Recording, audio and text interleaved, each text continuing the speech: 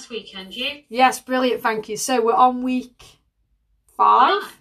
Week 5 of the NK project. I'm quite impressed what people have been doing though so far. I know obviously I think a lot of people have been going out and not on social media as much, which is understandable, but in the background we have been, as a lot of you know, replying back to you personally, messaging back. I think Kate sent a little prompt to see how people were going, just make sure you're okay. But if you ever are struggling with anything, that is when you need us the most. So if you sort of feel like you have to go quiet because something's not right, if there's something we can help with, help you stay on track, you're like, look, this and this is happening in my life. How can I still stay on track despite all this happening? Yeah. What shall I focus on? You haven't got to do it on the Facebook page. You can do it direct to us. So exactly. You can always send an email. Broadcast it unless you want to. Yeah, you could just say it to the NK project at thenagpersonaltrainer.co.uk. So before we get started, I wanted to do this. So Kate, any PBs last week? Yeah, celebrate our week wins, because I don't think anyone over here is about mine and Kate's wins. So this is our wins for last week. You go first, Kate. Yeah, well, last week we went into the gym to do our 1 rep maxes, didn't we? We did. We did. And I managed a 50k bench press, a 70k squat, and 105 That counted 110 kilo deadlift. I did do 110, but by that point it just went horribly wrong. It moved off the floor. That was the main. She picked it up and she put it down. Yeah, I got the bar off the floor and I stood up straight. How I got there, no one really needs to know. It's like a blur. It never happened. And then so that was a pretty good win. Yeah, it was. And then pull-ups, she banged like 12 underhand pull-ups. Oh yeah, 12 pull-ups, yeah. So yeah, I did 65k squats. So I was quite happy with, because I'm about 55 kilograms, so I'm doing over my body weight now, and you're doing over yours too. But about the same, and you have 10k over, aren't we? Which is pretty cool. Yeah. Near enough. And then bench 47.5, which is good for me because that's not my strongest. So I did that body symmetry like you did, and I'm now intermediate on the bench. And I forgot, because of your age, Kate, because it classes in the age category, but you'll come out like intermediate proficient, which is cool, to be fair. I think I did. I come out proficient on my squat? Well, I can't remember, but I think a couple of them I did, yeah. And that's because basically what that means is, as we get older, commonly people don't tend to do weight training when they get older. It's just, that's basically what it is. There's not enough figures who do it. So like, say if you do a race and you start getting to the over 50s, the over 60s, if you're quite like, you know, you train hard and you get good times as you would have done 10 years ago, you stay pretty advanced. It's because, like I say, a lot of older people, and women particularly as well, don't do weight training, and they should. Yeah. You do have to do I'm assuming the app that we use presumably compares it to people of the same age, does it? Yeah, same age, and women who lift at your age as well. So it's all based on lifters. Mind you, it does say, I'm actually wondering, because it does say that to put in your age is optional. Yes, but so you could just get a general. Leave the age out and see what happens. I don't know. I think leave it in, because it shows it is quite impressive. Like some of my clients who do it, they're older than you, and when they hit 60, they're even more. It closes the gap more for them, so they become more, which I think's cool. Because I mean, when I turn 50, I want to be proficient at that level. You know, that's life goals. And speaking of which, obviously, we wouldn't be able to lift that heavy or that well if we don't rest properly. Which this week's about sleep. And me and Kate like our sleep, and this is why, so we can lift heavy. So I'm just going to grab my notes. So what we're going to cover today in sleep. Now, some of you might be like, what the hell is this to do with, say, getting results? It means everything, sleep. I'm dead honest with you. More than everyone realises. Yeah, I think it's actually slightly more important than calories. Only slightly, only because people neglect it. It's kind of, I don't need to sort my sleep. It's fine. Be okay as it is. You know, we're going to explain why sleep is important, especially for training, for fat loss, for performance, just for mental health as well. We're going to explain the effects, how sleep affects your fat loss results, because that's a big one that gets affected hugely. Yeah. And then Kate's going to finish off with some sleep hygiene tips as well, because this week's mini challenge is to create a relaxing bedtime routine, and we'll share what we do ourselves personally and we've got some little ideas. A couple of little sciencey bits if you don't get round to covering. Yeah, go for it. We like sciencey bits. We like sort of, yeah, just in relation to fat loss and how it affects all of that. Yeah, jump in, Kate, wherever you come up with, we like to surprise each other. So, sleep, why is it important? Why is it not important, to be honest with you? Well, sleep's important because it's to make sure you are to be the best of you. That is why you need adequate sleep. When you say the best of you mean best at your job, best at being who you are as a person, to support your mental well-being, to support your immune system as well, as it requires repair of the body when you sleep, which is your cells, your immune system, and your growth hormone. If you're training, again, if you don't have adequate sleep, that growth hormone, which helps, get your muscles stronger and repair, is not going to happen. So you end up with more muscle breakdown than muscle growth. I mean, yes, you do break muscle down when you train, but if you don't have adequate rest, adequate protein, or adequate amount of fuel, then that balance shifts and it ends up being more breakdown than growth, which you want the other way around, really. Especially if you're doing fat loss as well, even more so, because your body is already in a catabolic state where we're breaking things down. So that becomes even more important, sleep, for that. It changes your perspective on how you see the world. So when you have a shit night's sleep, how negative do you feel for the rest of the day? I'm not going to lie, Kate, even my perception changes if I have a really bad night's sleep. How about yours? Oh, absolutely, yeah, it does. Like, I'm already like, oh, my training's going to be crap. I've got to do all this admin. I've got to do my banking. Even that, it's like I can't work as efficient or as fast as I want to. And I feel like it's a bit and if like... anything like me, you kind of spend the day daydreaming about when you're going to go to bed. Yeah. And it's like, for me, I find I relate it a bit when you've been training, not done a deload. It feels like things feel stickier, the memory's a bit foggier. Yeah, because it affects your memory, doesn't it? Like, to sleep, it's there to strengthen your memory. I think you've mentioned this before. It sort of categorises what you should and shouldn't remember, shouldn't it, in your sleep? Yes, I think so. Yes, because when you sleep, that's when your brain is basically, I don't know what the word downloading is. almost. What was the thing I used? It's like a massage for the brain, isn't it? When you sleep. So when you have a full night's sleep, your whole brain gets massaged, if you like. So if you cut it short, it doesn't. So what the brain does, what it will do, it will focus on what you've used that day.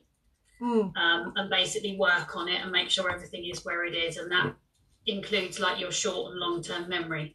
So you'll find that your short-term memory will suffer if you don't sleep. So if you cut short your sleep, all of those bits that you've used the day before won't get massaged. Yeah, it's just I just find sleep so fascinating, and I wish I learned all this years ago. It is, yeah, it is. The biggest one I didn't know until... When did I find this out? I knew, when I found out, I clicked. I was like, God, that explains why I feel that way. When I've had a bad night's sleep, I'm starving. I am constantly hungry. I can't get full. No matter how much protein or fibre or water, I just feel hungry all day. Because it basically messes with the hormones. So again, that's why sleep's important. It balances the hormones, especially the hunger hormone. So you've got ghrelin, which is your hungry hormones. Think like a gremlin going, eat. Then you've got leptin, think lazy, lethargic. It's like, nah, you've had enough now. You're fine. Yeah. You're full. You're okay. And the new study I've seen recently, now they were saying that, I think it is still the case because it depends who they study on as well. But the one I looked at months ago on my nutrition course, as far as I know, it's up to date. But your ghrelin increases about 10 to 15%. And your leptin does the same, decreases when you have a poor night's sleep. I think it's anything less than 4 hours. And then you can get up to about 10%. And that's why you feel more hungry for the day. So again, for fat loss, this is why when people struggle with their sleep, struggle with their weight, usually, one way or another. Because you're effectively getting a double whammy, aren't you? Because your ghrelin is increased, which makes you hungrier, and your leptin is decreased, which is your fullness hormone, satisfaction hormone. So in actual fact, you're on a no-win. Yeah, it's really difficult. And clients I work with who really struggle with their sleep, especially menopause women, big time, because they can't sleep anyway, because they're hot or they haven't had treatment yet for the menopause. Rule number 101, if you're struggling with premenopausal symptoms, go and get it sorted, go get checked out, and do not wait. Absolutely, You know, be persistent. I know we shouldn't have to be, but be persistent and get your treatment sorted, whether it's HRT or any other treatment you're going to go for. So that's why I'm always big on that, especially people go, oh, it's because of my hormones, you know, I just have to accept I'm going to be. It's like, no, you don't have to be a statistic. You don't have to accept that's the way you're going to be. You know, at least do everything you can. Otherwise, you'll look back and think, oh, I should have done this. Like, when you think about it, action it. Don't hesitate. Just do it. It's like we said to you guys about setting out your non-negotiables or your training, like when you're going to exercise. Don't hesitate. As soon as you've written that plan, you are to action it as quickly as possible. So you're thinking slow by planning, putting in what you need, checking it's achievable, what you're doing. Then you've got to react quickly. You've got to implement it straight away. Don't wait for the best day to do things. Just do it, no matter how shit your day is. Especially if you had a bad night's sleep. Still action it. Because it's the other thing, I think, because again, your perception's different. Again, how it is. So I'm going to go into basically now how it affects your fat loss results. So first off, you've got the hormones, like Kate said. It's already setting you. It makes it harder, not impossible. It makes it harder to be adherent. So harder to adhere to a calorie deficit because you're more likely to crave foods that you enjoy because your mood's lower due to lack of sleep. Because your mood's lower, you're going to seek pleasure. It's like that, what we explained a few weeks ago with calories, that vicious cycle we have. We feel like shit and we want to get from feeling like shit to feeling great as quickly as possible and as convenient as possible. And your first port of call is food. When you've had poor sleep, you're in a mood. What is the most convenient thing right there?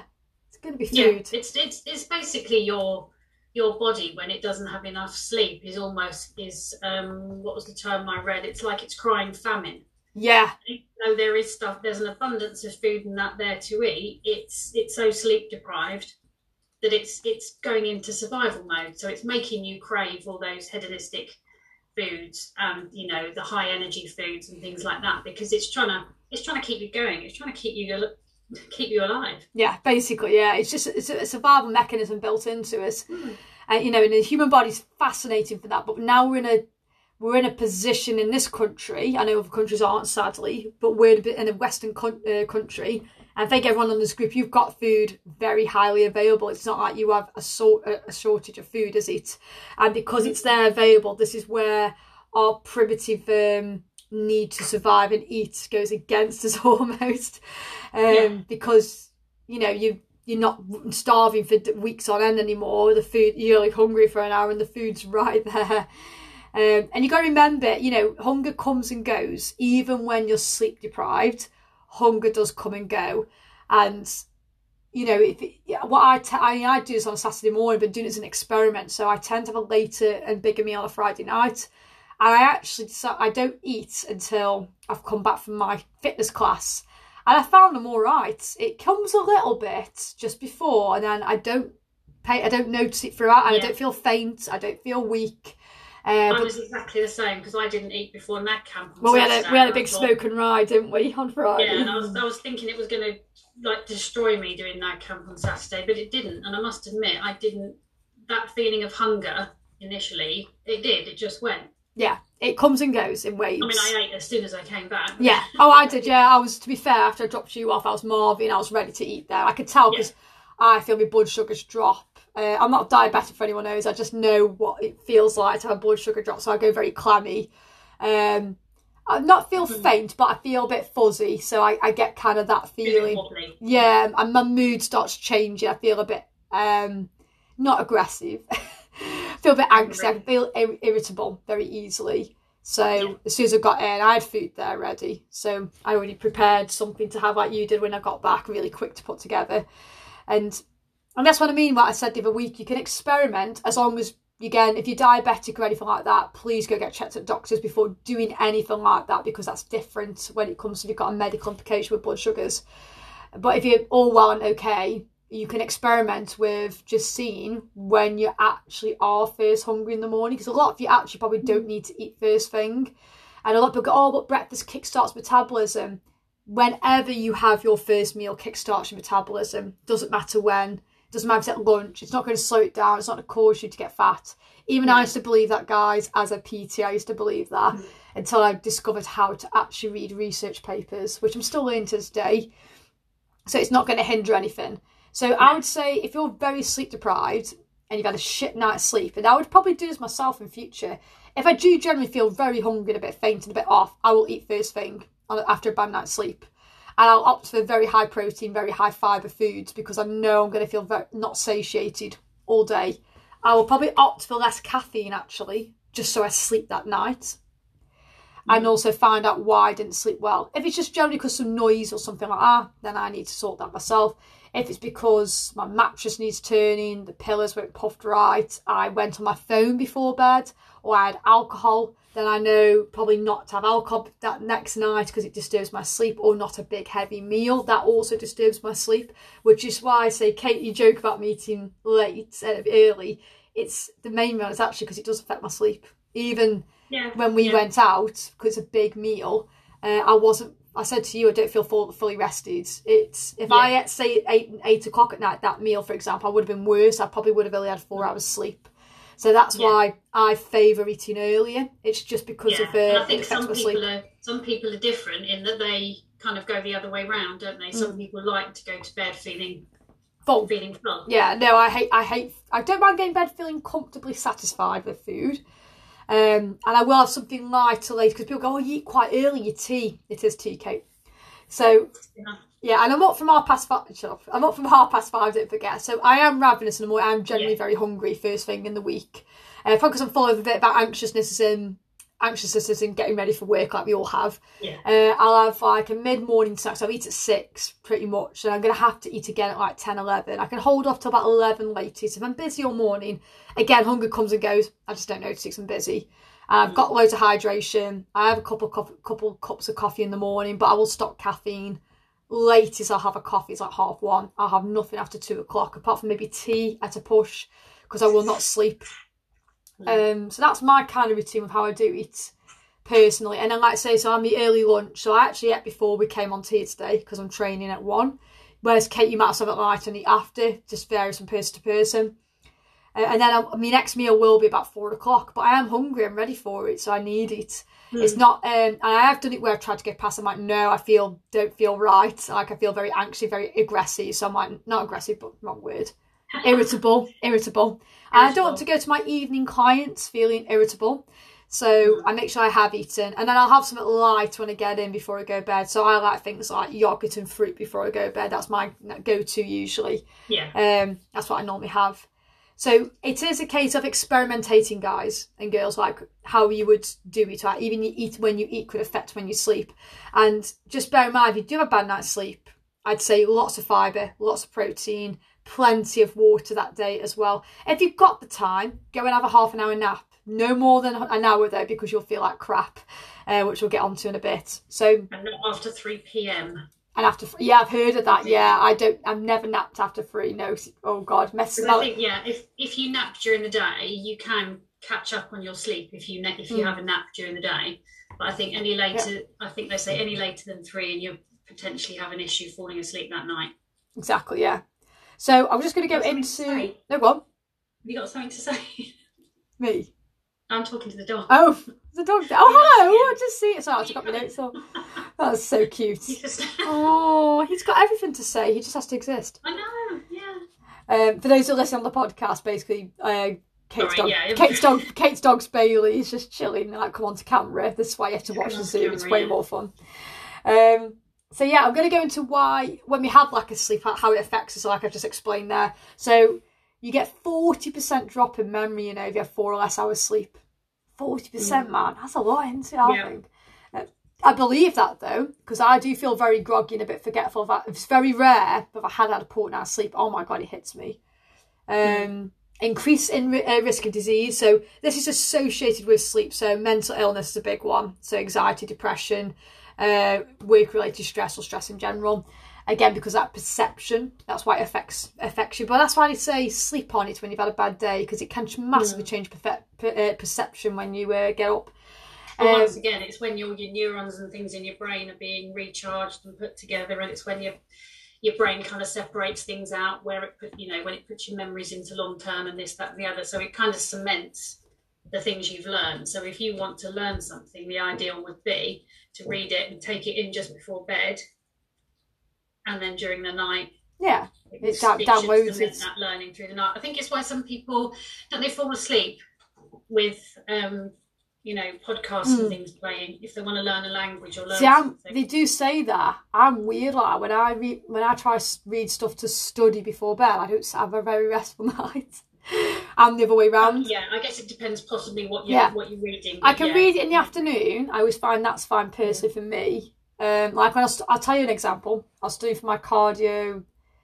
What was it called? Cardiac rehab course I was doing, which is level 4, which is quite in detail. It's like one up from personal training, and I was reading it before bed, taking the study notes in. But yeah, it was far too much. So I just found I kept waking up thinking about it because my brain was probably trying to download it. So what I would do in the future, I would read a bit before bed, but then read a fiction book. And then I'd probably be able to download it better.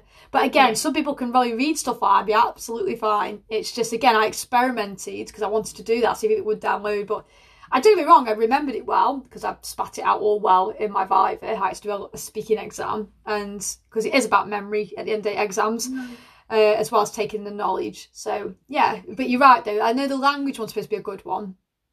Yeah. That was quite cool.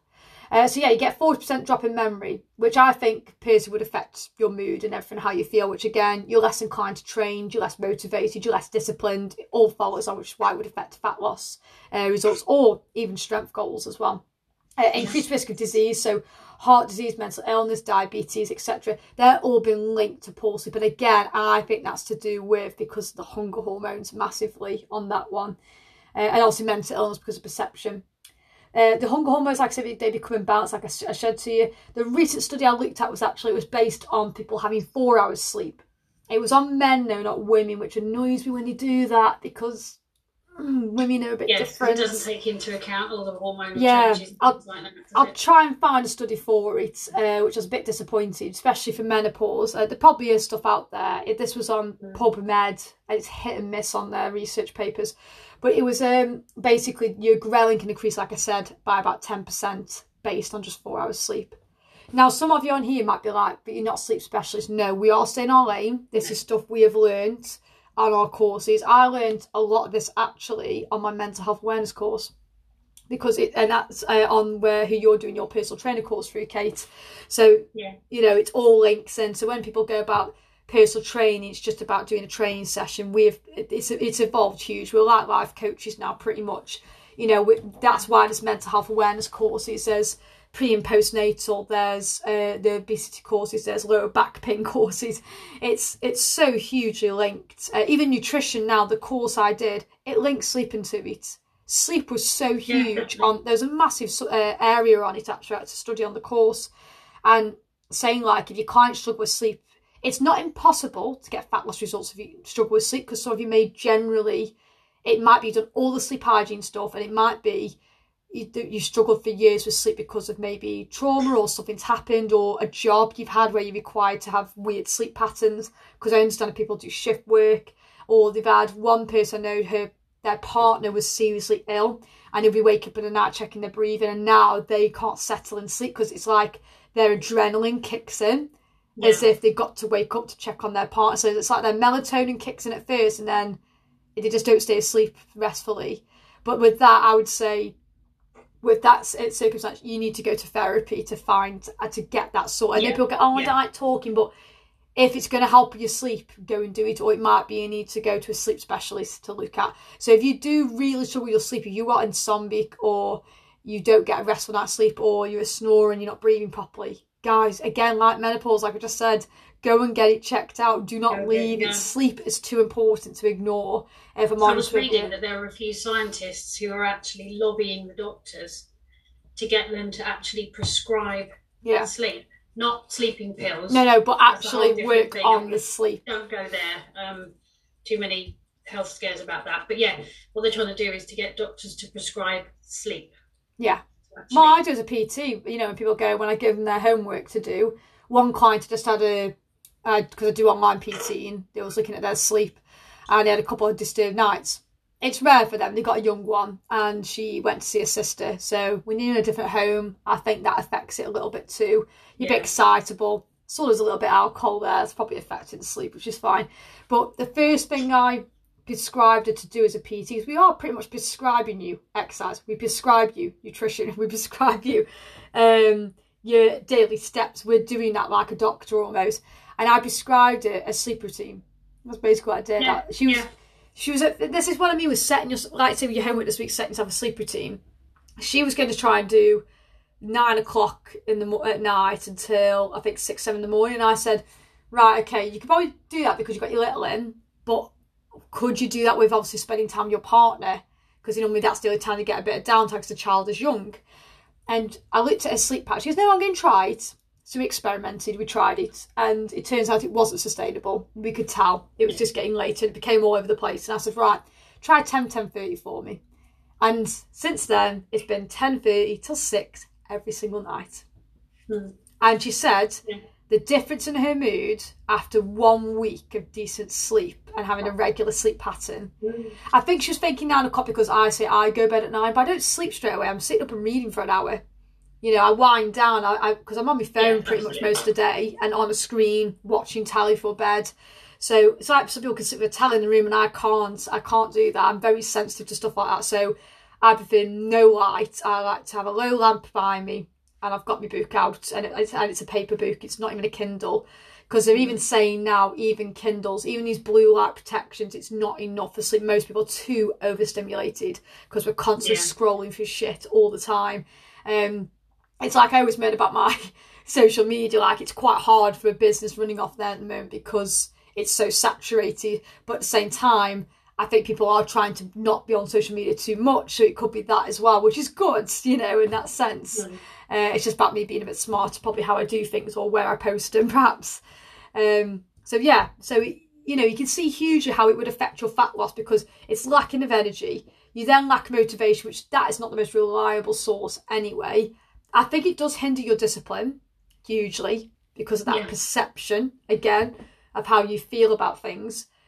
So, like I said, this week for your homework is to create a relaxing sleep routine, whether you do shift work, you know, it doesn't matter. It hasn't got to be the same time going to bed because I know some of you it's impossible, but you want to make sure the relaxing routine is the same. So Kate's going to reel off some tips and facts about that to help us out. Yeah, I was just going to say, actually, that with the fat loss... Yeah. I've got a little study here, actually. Go for it, yeah, fire away. Even on top of the fact that you've got your ghrelin, which is increased, so your hunger hormone, and your leptin, which is decreased, which is the one that makes you feel full after you've eaten. So you've got that going on. Now, if you're sleep deprived and you're dieting, yes, you will lose weight. But if you're in a calorie deficit, as we know, you are going to lose fat. But what they're saying is that that loss will come from lean muscle mass rather than fat. With poor sleep, because your body's doing that, oh God, crisis, and it's trying to cling on to the fat. And use muscle as fuel, isn't it? Yeah, which was some people who were studied over a fortnight. They were overweight. And there was one group that had 5.5 hours sleep and the other group that had 8.5 hours sleep. They're all on a diet, so they were doing the same calories, the same activity. All of that was all identical based on them. The people that had the less sleep lost 70%. Well, 70% of their weight loss was from their lean body mass. Wow. Whereas the ones who had the 8.5 hours sleep, they had more than 50% fat loss. Wow. And preserved their muscle. Wow, man. So that's huge. That's a big thing, yeah. So whilst you might lose weight, you might find that it's not coming from where you want it to. Yeah. The other thing I found out was it actually affects your gut. Yes, well. I've read this. No, go on. Yeah. So when you sleep, that's your body redressing your nervous system, so your fight or flight system. If you like. Your adrenaline, yeah. So therefore, when you sleep, or rather, if you haven't had enough sleep, you're constantly in high alert mode, and it increases cortisol. Which is stress hormone, which is what happens when we're menopausal. And then basically that means that you're not absorbing all the nutrients that you're eating through that day properly. Yes, I've seen the study on that. All your gut and your microbiome and all that sort of stuff. So that can lead to stomach problems and all of that sort of thing. It's interesting you saying that, because I bet that's linked massively with menopause as well, that situation there. Sure. But I got a scary little fact first before we go on to the nice little. Oh God, Kate, you and your anxiety and scary facts. It was basically that the question was, can a lack of sleep kill you? Well, they do say, don't they? You know, you can die of lack of sleep, don't you? That sounds a bit grim and a bit extreme, but yeah. Yeah, and this scientist was basically saying that there is a rare genetic disorder where very few people develop progressive insomnia. Yes. So it basically keeps getting worse and worse. They get to midlife where they've already now lost basic brain function and body function. It's too essential, isn't it? Yeah, and within a couple of weeks of then, they actually stop sleeping altogether. They physically cannot sleep. And obviously, this is extremely rare. Yeah. This is like about it by now if we had that. Yeah, the extreme scale. But basically, within 12 months of that, they will be dead. God, it would be, wouldn't you? Because there's no repair. There's no repair going on the body. So I could see how that could happen. And it's a bit scary, but they're kind of using that as an example that yes, the lack of sleep will kill you. But the other thing you say is that most of the car accidents that happen are due to people who are drowsy driving. Yeah, because we are. I think in particularly this country, the UK, because of how work life is in the UK, it's all about working long hours. You know, doing all this, doing that. You're not hustling if you're not working enough. You know, you need to run on 4 hours. You know, you see these celebrities getting, I run on 4 hours sleep, and it's like bullshit. Probably you're probably just doing that for social media. You know, when you look well rested and well groomed, I'm thinking I smell a bit of bullshit here. You know, there's no chance. Because if I run on less than 6 hours sleep, I am awful. I can't be the best I can be for my business, and I think. It's this mentality, isn't it, that you just got to grind and grind and grind to get where you are. You know, remember that sleep is for the weak, wasn't it? Yeah, basically. It's seen as a sign of weakness to sleep too long, and it's like, no. And, that's a study I should have brought up. The women need more sleep than men, because that is actually a thing. And this is why I'm annoyed about the studies doing it just with men, because I'm like, well, why aren't you not doing it with women? Because we need a different amount of sleep usually. I think... Not all women. I'm the classic 7 to 9 hours. I'm always in between that ratio. As long as I get a 7 minimum, I'm absolutely fine. The weekends, I'll sleep a little bit longer, just because I can. I listen to my body. If I'm ready to get up, even if it's early, I'll just get up, because I think staying in bed longer makes you feel like shit, actually. So I just get up and go do stuff. But yeah, they do say women need a little bit longer. I can't remember why it was top of my head. I don't know if it's to do with the hormones or... I would imagine it's probably I think it's to do with the memory, actually.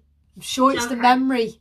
Yeah. I think it's that, because we take a little bit longer, like you said, with the processing of it, especially as we get older, because we're more prone to Alzheimer's and more prone to mental illness as well. So I think it's linked to that top of my head. Actually, we're not sleep specialists. This is stuff we research ourselves and what's covered on the course in our lane. We basically as PTs will encourage you to have good sleep hygiene, which could you give some examples, Kate, how to improve a relaxing routine, or how to improve your sleep hygiene? Yeah, well, we've got the one, this is sort of building on the points that I've put in the focus sheet. So you'll notice in the focus sheet, there's a good few. Yeah, you put some examples, haven't you?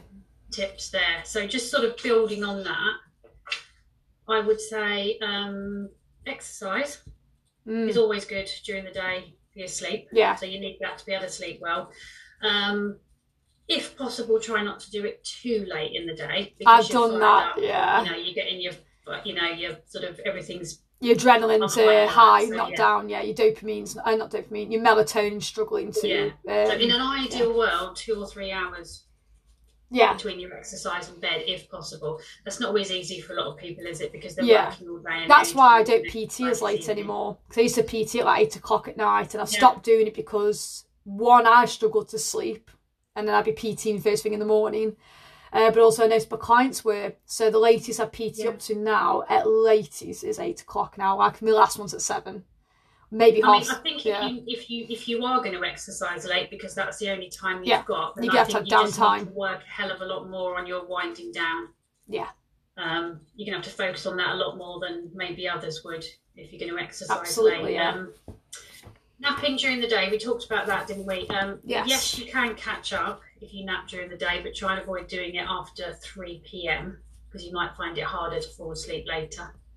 There is an optimum amount of sleep, I think, which is I haven't written it down, so I can't honestly remember off the top of my head. I've got something like, it's been round about half an hour, I think. Yeah, I've always seen 30 minutes. So if you're going to have a sleep during the day, set your alarm. Yes, I don't sleep every night. What I would do, I mean, I very rarely do it because I don't always feel great. But I would set my alarm for, say, 40 minutes. That gives you sort of 5-10 minutes for sleep, half an hour sleep, and then wake up. And another good tip for that, if you do it, is to have a cup of coffee, as long as it's not late. I've heard of this.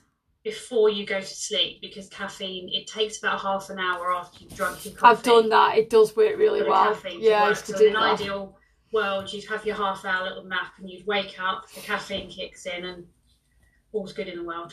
Yeah, no, I have tried that. I know people have, and that works well for them. Any other tips, Kate? The relaxing before bed, which I think we've mentioned. So basically, try not to overschedule your whole day so that you don't end up with enough time in the evening. A hot bath is another one. Yeah, because apparently it brings your temperature down, doesn't it, when you come out the bath or shower? You've got the initial sort of relaxation of actually having a bath and relaxing and slowing down, and then when you get out of the bath, your temperature drops because it's compensating for the hot bath, and that drop in temperature can make you feel sleepy. Yeah, that's it, because they say you've got to have a good temperature, haven't you, to go sleep. It's like a bit colder. A double bonus on that one. Daylight. Yes. Focus sheet, I'll mention that again anyway. Make sure you get your daylight in during the day because it regulates your sleep, quite obviously. You know, I mean, in an ideal world, we'd wake up with the sun and we'd go to sleep when the sun goes down, but that obviously doesn't always work that way. No. But, at least 30 minutes a day, at least. Yeah, I do have my shift workers, even the night shift workers. This time of year is easier because they'll come home in the light, so at least they're getting some natural light. Because obviously they're sleeping. They say in the morning is the ideal time, so an hour of exposure in the morning is your best bet. And it wakes you up as well really well. That's why I do my morning walks, to actually perk me up a little bit. And if you can't wake up with the sun in the morning, then see if you can just get bright light. So when you do wake up, all the lights on. Yeah. You'd think it wouldn't work. Well, it does, because it's just your brain doesn't really know the difference. No. That's why you're supposed to have a light in the evening, because it thinks it's still sunlight. So about an hour in the morning is ideal. It helps you release cortisol, doesn't it, in the morning? Your stress hormone on purpose, doesn't it? And then turn the lights down in the evening. The reverse. If you can do everything, then do it that way. It was on the focus sheet, but I just mentioned it again about not lying in bed awake. Yes. I didn't realise this, and it actually makes a big difference. So if after 20 minutes you're not sleeping, then get up and do something relaxing until you feel sleepy, and then go back to bed, because what ends up happening is you're just going to get more and more anxious because you can't sleep, and then that, plays into it even more, and you're finding it even harder to fall asleep. Yeah, so, I agree with that. Yeah, I still give that homework to people. I think that was everything. That's on top of the ones in the focus sheet. Yeah. So your relaxing routine before bed. So, we're all different. We all like different things. You've got to experiment, haven't you? Reading, whatever kind of works for you, I guess. Avoiding caffeine, nicotine, alcohol, that kind of thing. Caffeine can take 8 hours to wear off. Yes. Completely. Yes. For some, think about that when some people are more tolerant than others. Like, I'm very sensitive to caffeine, so I can go to tea in the evening, I find. That's okay for some reason. But coffee... Not as much caffeine, I guess. Yeah, I mean, coffee's about... I double scoop mine now because of training.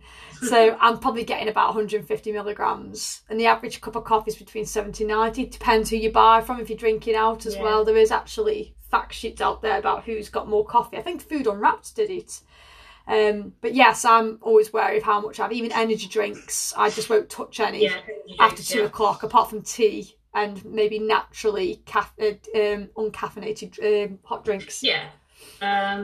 Alcohol, tends to make you fall asleep easier. Yeah. But it's very disturbed. Into your deep sleep because your body's so busy trying to process it. Yeah. I can't sleep on alcohol. No. And then you'll probably wake up when the alcohol wears off. Yeah, so, you do. Yeah.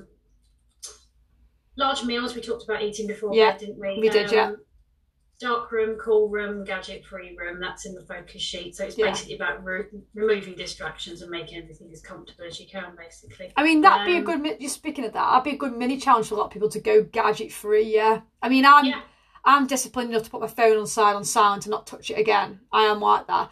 But I know some people have now opted to have alarm clocks back in their room and move their phone to where they get dressed and they put it on top of their clothes ready.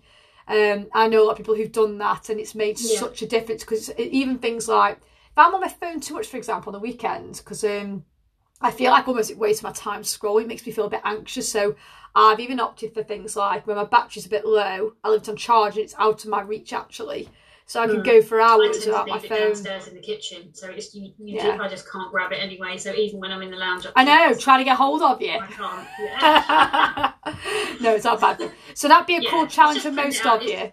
It's just temptation, isn't it? It's just keeping it out of the way. That'd be a cool challenge for a lot of you. I know one of you put that down as homework, as your daily non-negotiable, to have like so much time away from your phone, and I like that. But yeah, definitely going gadget free, as you've put it, out the room. I think that's a really cool idea. So not even consoles or nothing, just a plain paper book, maybe a journal, something like that. So what we'll do now, I'm going to give you what I've tried and what works for me. You can tell me what works for you, Kate. Just give you guys a bit of an idea. And what you could do this week is an experiment, but stick at it for quite some time to see if it does work. A night isn't enough. You got to try at least 2 weeks. Try at least 2 weeks doing it. And you might then need to change things around. It just depends, because we're all different. So what? Well, I mean, Sorry. No, you're right. Bloody Zoom. It's a Zoom delay, isn't it? It's like, I've only got 4 minutes. So, right. So my sleep routine is how I do mine. So 8 o'clock at night, if clients try to get hold of me, I do not reply back. It's nothing personal. It's because I need downtime. I don't even reply back to a lot of my friends after that time. And they know it's because either I'm going to be getting off to sleep.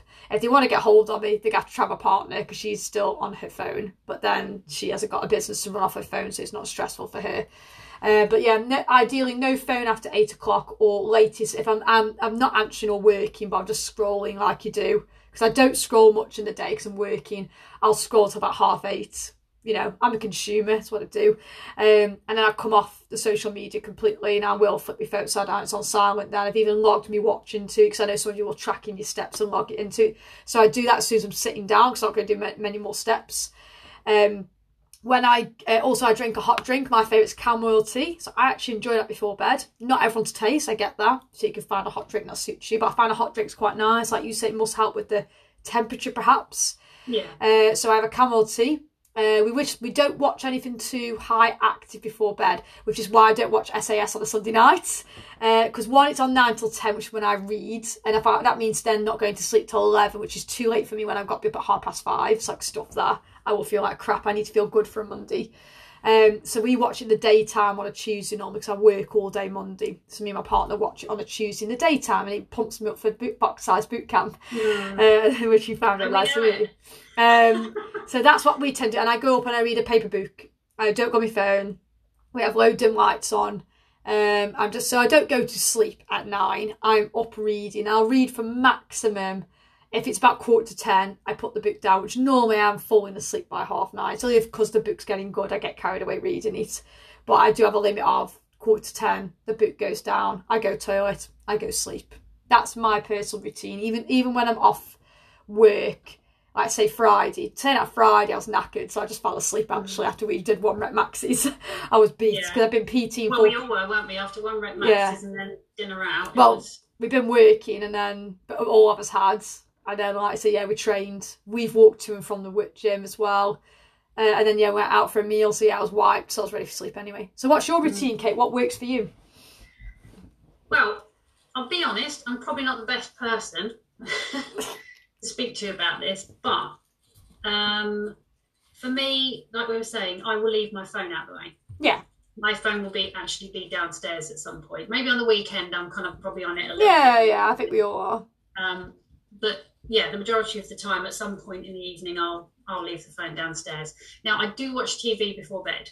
Okay. I know you fall asleep though, don't you? We do have a TV in our room, and I will fall asleep with the TV on. But what I am trying to do is have more evenings where I go to bed and we leave the TV off completely. Generally, because of what I do during the day, and because of my age and menopause and that, I think linking it all together, I generally feel ready for sleep. Yeah. Evenings. Do you find because Because you've got a regular routine, haven't you? Sorry, go on. No, you carry on, sorry. Yeah, I think it's generally because of that. I think as I've got older, and I'm probably doing more activity now than I probably ever have done. Yeah. I would say. So generally speaking, I'll almost say I don't need much of a wind down. I tend to be... that's fine. If you have no issue, quite sort of relaxed. That's fine, yeah. I'll be honest, there's some nights, Kate, where I go to bed about reading because I'm that wiped. I just fall asleep anyway. And I'm quite relaxed before I go to sleep as well. I mean, having said all of that, I do wake up several times during the night. I don't toss and turn during the night or anything like that. I tend to wake up. Yeah.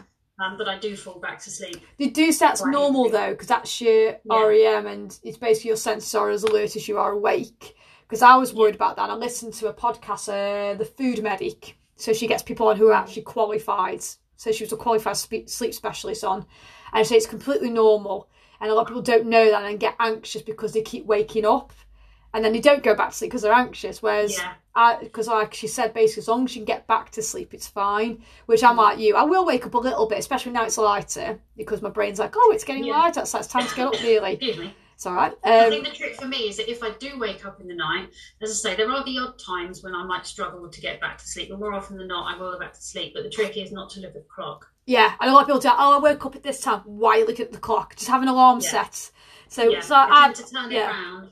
And then kind of part of me used to think if I wake up in the night and then I look at the alarm clock and it's like 2-3 in the morning, I'm like, yes. Yeah. But I've got a good few hours left to go. Whereas if I look at the clock and it's like 5, I'm like, oh. You're like, there's already points. So to go. Well, what about, I mean, before we finish. Your brain going when it shouldn't. So, turn your alarm clock round. That's one last tip I'll give actually before we go off, which I give a lot of my clients. So there's a guy I was recording his sleep because he used to have to get up, he used to work nights, or he used to get up at like 2 o'clock in the morning or something. I think he worked for a brewery, so it was a case of they get deliveries very early in the morning. So he'd go to bed very early, get up and go sort the deliveries out so it's ready for like 6 o'clock in the morning, and he'd just stay awake. And he said, there's no chance, I always wake up this time now. He goes, are you looking at the clock when you go up? Yeah. Do you have to look at the clock? Oh, I just have to know. I'm like, but is it helping? He's like, probably not actually. So eventually, it took us a year for him to stop doing it. Yeah. But eventually, most nights he stopped looking at his clock, and he now sleeps from 10 till 5 in the morning, which he never could do. He was waking up at like, he'd go to bed at 9 or 8 o'clock early because he's struggling, and he'd wake up 1-2 o'clock and could not get back to sleep. Whereas now he sleeps 10 till 5. All he does in his little food, because he has a little sleep journal, which you guys could keep by your bed, which is one way to do things, and to unload, brain dump everything onto a piece of paper before you go to sleep. That's always a good tip as well if you're a very high stress person or a high stress job, or you need to make lists, because some people like doing that's very therapeutic. So you could do that in bed if you don't want to read. But yes, like you just said there, I think personally looking at a clock is probably one of the worst things you could do. When people go, I've got one client goes, oh, I just know when to get up. I'm like, well, if you're looking at a clock to check, you don't know when to get up. So I'm like, set an alarm. So if you fall back, I do. I mean, even when it's light, because it could be 3:30 for all I know when I see it's light outside. So I just go back to sleep. You know, I roughly know. I roughly know when it is nearly 5:30 because our hot water kicks in and I can hear it. And it comes on about half an hour if I have to wake up. So I know I'm going to be drifting in and out for half an hour. But if I'm quite awake, I'll just get up anyway because I've had enough sleep. Yeah. But I'd say... I would just add, sorry now. No, go for it. Is we were talking about menopause and things like that. And if you've got the symptoms and things of menopause, then about going to get it checked out. Because one of the things for me was I did get disturbed sleep. Yeah, you did. I remember you saying night sweats a lot and that sort of thing. And I'd also get, that sort of dead leg, irritable, restless leg type thing. I used to get that a lot, and night sweats and things like that. So that makes any other menopause symptoms you have during the day twice as bad when you can't sleep. Yeah. Now, I'm now taking HRT. Appreciate it's not, the right thing for everyone, maybe, but that has definitely sorted my sleep out, and those symptoms at night have gone. It outweighs the negatives, doesn't it? I think HRT for you. And I'll be honest, guys. I know it's off subject, but if it is the treatment that would suit me when I go through menopause, and hopefully by the time I will go through menopause, that the treatments are better actually, and recognise are not misdiagnosed like they all are at the moment for other things. Yeah. Because some of you may have watched Davina's programme, which I thought was brilliant. I think it really highlighted how misdiagnosed and how swept under the carpet it is. And it's frustrating, but do push. to get the right treatment. You know, get second opinions, because sleep is so vital. If you are struggling to sleep because of menopause symptoms, don't even think, oh, I'm being brave, just leaving it. Like, no, go and get it sorted. You guys are in this group because you like being active, you want to have a healthier, fitter, stronger life. Anything like that, go and get help for it. You've come to us for help for your health and fitness, which we can specialise in that. But we're not going to cure your menopause. We're not going to cure your insomnia. If you've got insomnia, go and get sorted. Natural things you can go to for sort of helping you sleep if it's menopause related. But I wouldn't. It isn't something you can rely on, and I certainly, definitely don't go down the sleeping pill route or anything like that. There's just too many. I think there's too many health implications for that sort of thing. And at the end of the day, it doesn't solve the problem. You're just masking it. Yeah. And like we just said there with the sleep, like me and Kate talk about our sleep routines, we're both completely different, because we're both, we're different ages as well, 2 different habits as well of our days and how we sleep. And obviously Kate's got kids and I haven't, so there's that as well, which affects it. So be your own scientist, experiment and find what will work, but you have to stick at it to know it works. If you try 5 different methods in 5 days, you're not going to find the right thing. You've got to persist with it to see if it's right. Like for me, I like reading a book. Kate, she can just hit the pillow. She's fine. So that's all we want you to do this week, guys. There'll be a thread up later for you to put in what you're going to try this week, or maybe your sleep hygiene's fine. So share away with what you do already with others to help them out as well. Now, some of you might be like, this is the last one which someone did ask before I go off, is what to do if you do struggle with sleep. Like, do I just stay in bed, at least rest? And I'm like, yeah, at least get your body in the mindset of, this is bedtime, this is the sleep routine, and stay in for that time to at least relax. If you don't sleep, if you have to, put a relaxation podcast on. I know Headspace and Mind and Calm have sleep ones. You can look up, this sounds so wrong, adult stories. I mean adult bedtime stories, not the rude ones. We mean actual, like a bedtime, what's the word? Story, like you would for kids. Story, but basically it's very monotone voice, supposed to be relaxing, very descriptive to lure you into sleep. So even if you're not able to sleep, even things like that might help throughout your sleep too. That's all we've got time to talk about today, so lots of nuggets there for you. We'd love to hear what you guys are going to try out this week, or what you already do, and hopefully by the end of the challenge, if this is something that massively helps and improves everything else in your aspects of life, we'd love to hear about that. Yeah, it'd be really good to hear about people who've managed, if you've managed to sort of turn around your sleep. Exactly. Yeah, it's a massive win, because you can always put that down as a goal if you think, actually, that's something I need to work on. I'm going to add that as a goal throughout this. I think a lot of people have sleep as part of their goals, so that's quite good. I've seen that, and I like that they've done that. So anyway, have a great week, everyone. We'll see you live for the workout this week. I think it's leg day. Yeah, it's leg day. It's pumping up the pins. It's my turn. So we'll see you then. Take care, guys. And don't forget to send your check-ins. Bye. Thanks, guys. Bye.